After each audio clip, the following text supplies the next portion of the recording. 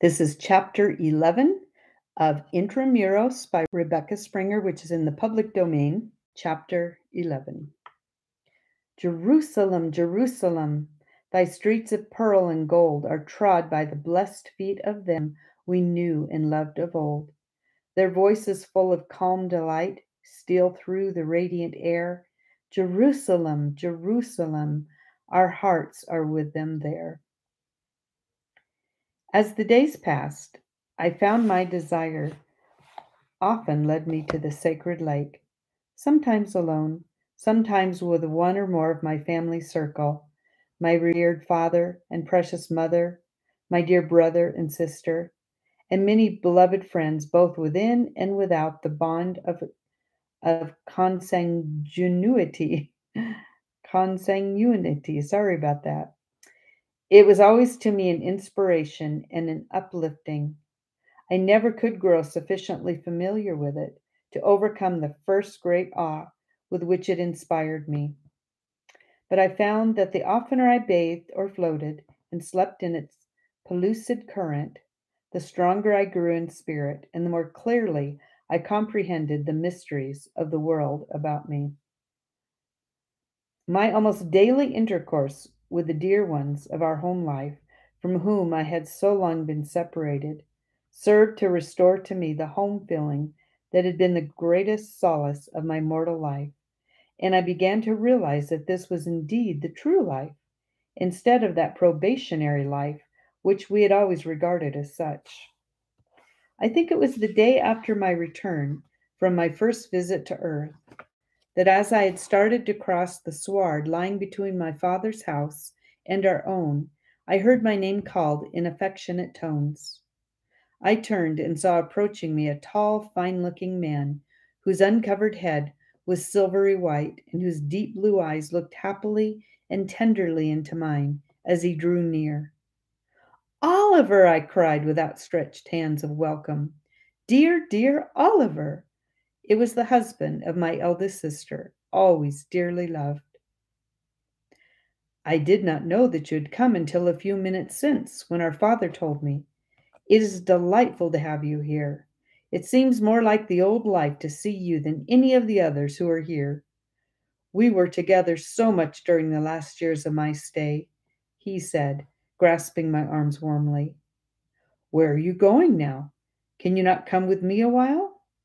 I was thinking only a few days ago how much I wished you could be here a little while before Lou came. You know her taste so well, and now you are here. So often our unspoken wishes are thus gratified in heaven. Is my sister coming soon? I asked a little later. That I cannot confidently say, but you know the years of the earth life are passing, and her coming cannot be much longer delayed. Can you come with me now? Gladly, I said, turning to walk with him. It is only a little way from here, he said, just where the river bends. Lou loves the water so. I chose that spot in preference to one even near your home. This is truly enchanting, I cried, as we drew near the place. I have not been this way before. I want you to see the river from her room windows, he said. I know you will enjoy it. We entered the truly beautiful house, built of the purest white granite, so embedded in the foliage of the flower-laden trees that from some points only glimpses of its fine proportions could be seen. She loves flowers so much. Will she not enjoy these trees? He asked with almost boyish delight. Beyond everything, I answered. We passed through several delightful rooms on the lower floor, and ascending the stairway, which in itself was a dream of beauty, entered the room he was so anxious I should see. I stopped upon the threshold with an exclamation of delight, while he stood watching with keen enjoyment the expression on my face. It is the most delightful room I ever saw, I cried enthusiastically. The framework of couches, chairs, and desk was of pure and spotless pearl, upholstered in dim gold, soft rugs and draperies everywhere, and through the low window opening upon the flower-wreathed balcony so enchanting a view of the broad, smooth river below that again I caught my breath in delight.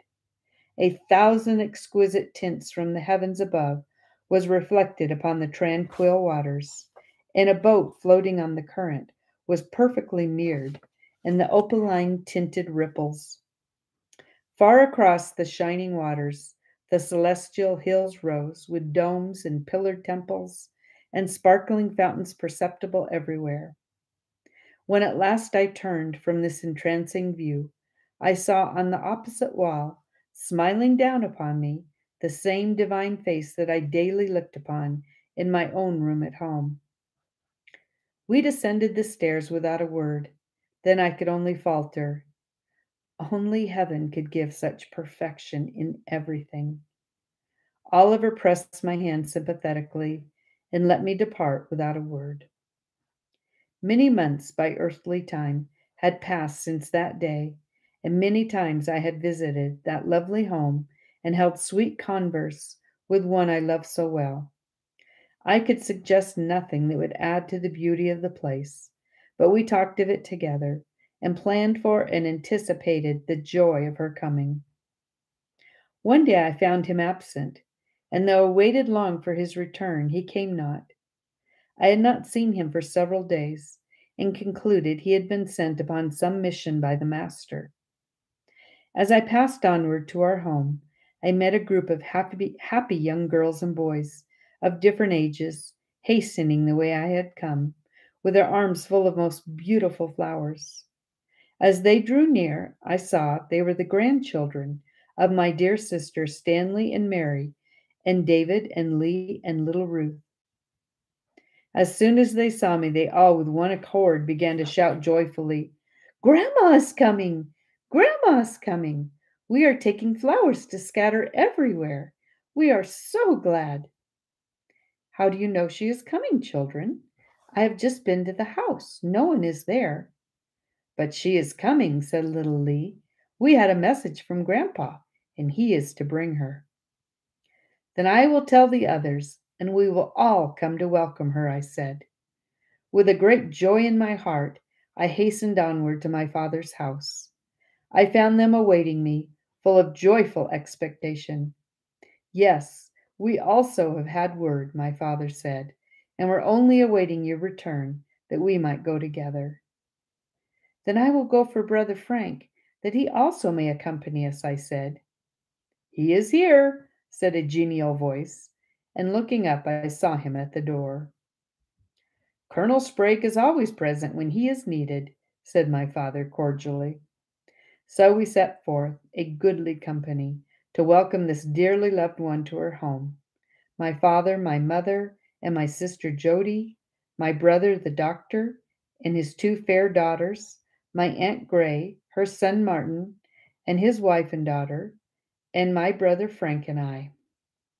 As we approached the house, we heard the sound of joyous voices, and looking in, we saw my sister standing in the room, her husband's arms about her, and the happy grandchildren thronged about them like hummingbirds upon the flowers. But what was this? Could this radiant creature, with smooth brow and happy eyes, be the pale, wan woman I had last seen, so bowed with suffering and sorrow? I looked with eager eyes. Yes, it was my sister, but as she was full 30 years ago, with the bloom of health upon her face and the light of youth in her tender eyes. I drew back into the shadow of the vines and let the others precede me, for my heart was full of a strange, triumphant joy. This truly was the victory over death, so surely promised by our risen Lord. I watched the happy greetings and the way she took each beloved one into her tender arms. When one by one she had greeted and embraced them all, I saw her, with a strange yearning at my heart, turn and look wistfully around, then whisper to my father, "Is not my little sister here?" I could wait no longer, but hastening to her side, cried, "Dearest, I am here. Welcome, welcome." She folded me to her heart and held me fast in her warm arms. She showered me with kisses upon my upturned face, while I returned each loving caress, and laughed and cried for very gladness that she had come at last. Oh, what a family reunion was that inside the walls of heaven, and how its bliss was heightened by the sure knowledge, not the hope, that there should be no partings for us henceforth forever. My brother Oliver looked on with proud and happy eyes. The hour for which he had longed and waited had come to him at last. His home life would now be complete for evermore. I told him how I had waited for him that day, and he said, "We saw you as you left the house, but were too distant to call you. I had taken her into the river, and she had looked at and admired the house very greatly before she knew it was our home." "What did she do when she saw her lovely room?" "Cried like a child, and clung to me and said, 'This more than repays us for the lost home of earth.' If the children had not come, I think she would have been at that window still," he said, laughing happily. "I'm glad you had her all to yourself at the first," I whispered. "You deserved that happiness, dear, if any man ever did." He smiled gratefully and looked over at his wife, where she stood the center of a happy group. "Does she not look very young to you, Oliver?" I asked. The years rolled from her like a mask as we sat beneath the water in the river. Ah, truly, in those life-giving waters we do all renew our youth, but she became at once uncommonly fair and young.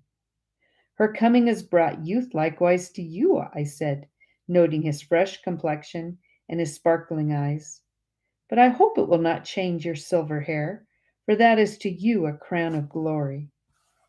He looked at me a moment critically, then said, "I wonder if you realize the change that has likewise come to you in this wonderful clime." "I?" I said, a little startled at the thought. "I confess I have not once thought of my personal appearance. I realize what, through the Father's mercy, this life has done for me spiritually, but as for the other, I have never given it an instant's thought." "The change is fully as great in your case as in Lou's, though with you the change has been more gradual," he said. I felt a strange thrill of joy that when my dear husband should come to me, he would find me with the freshness and comeliness of our earlier years. It was a sweet thought, and my heart was full of gratitude to the Father for this further evidence of his loving care. So we talked together as the hours sped, until my father said, "Come, children, we must not forget that this dear daughter of mine needs rest this first day in her new home. Let us leave her and her happy husband to their newfound bliss." So with light hearts we went our way and left them to spend their first hours in heaven together. End of chapter 11.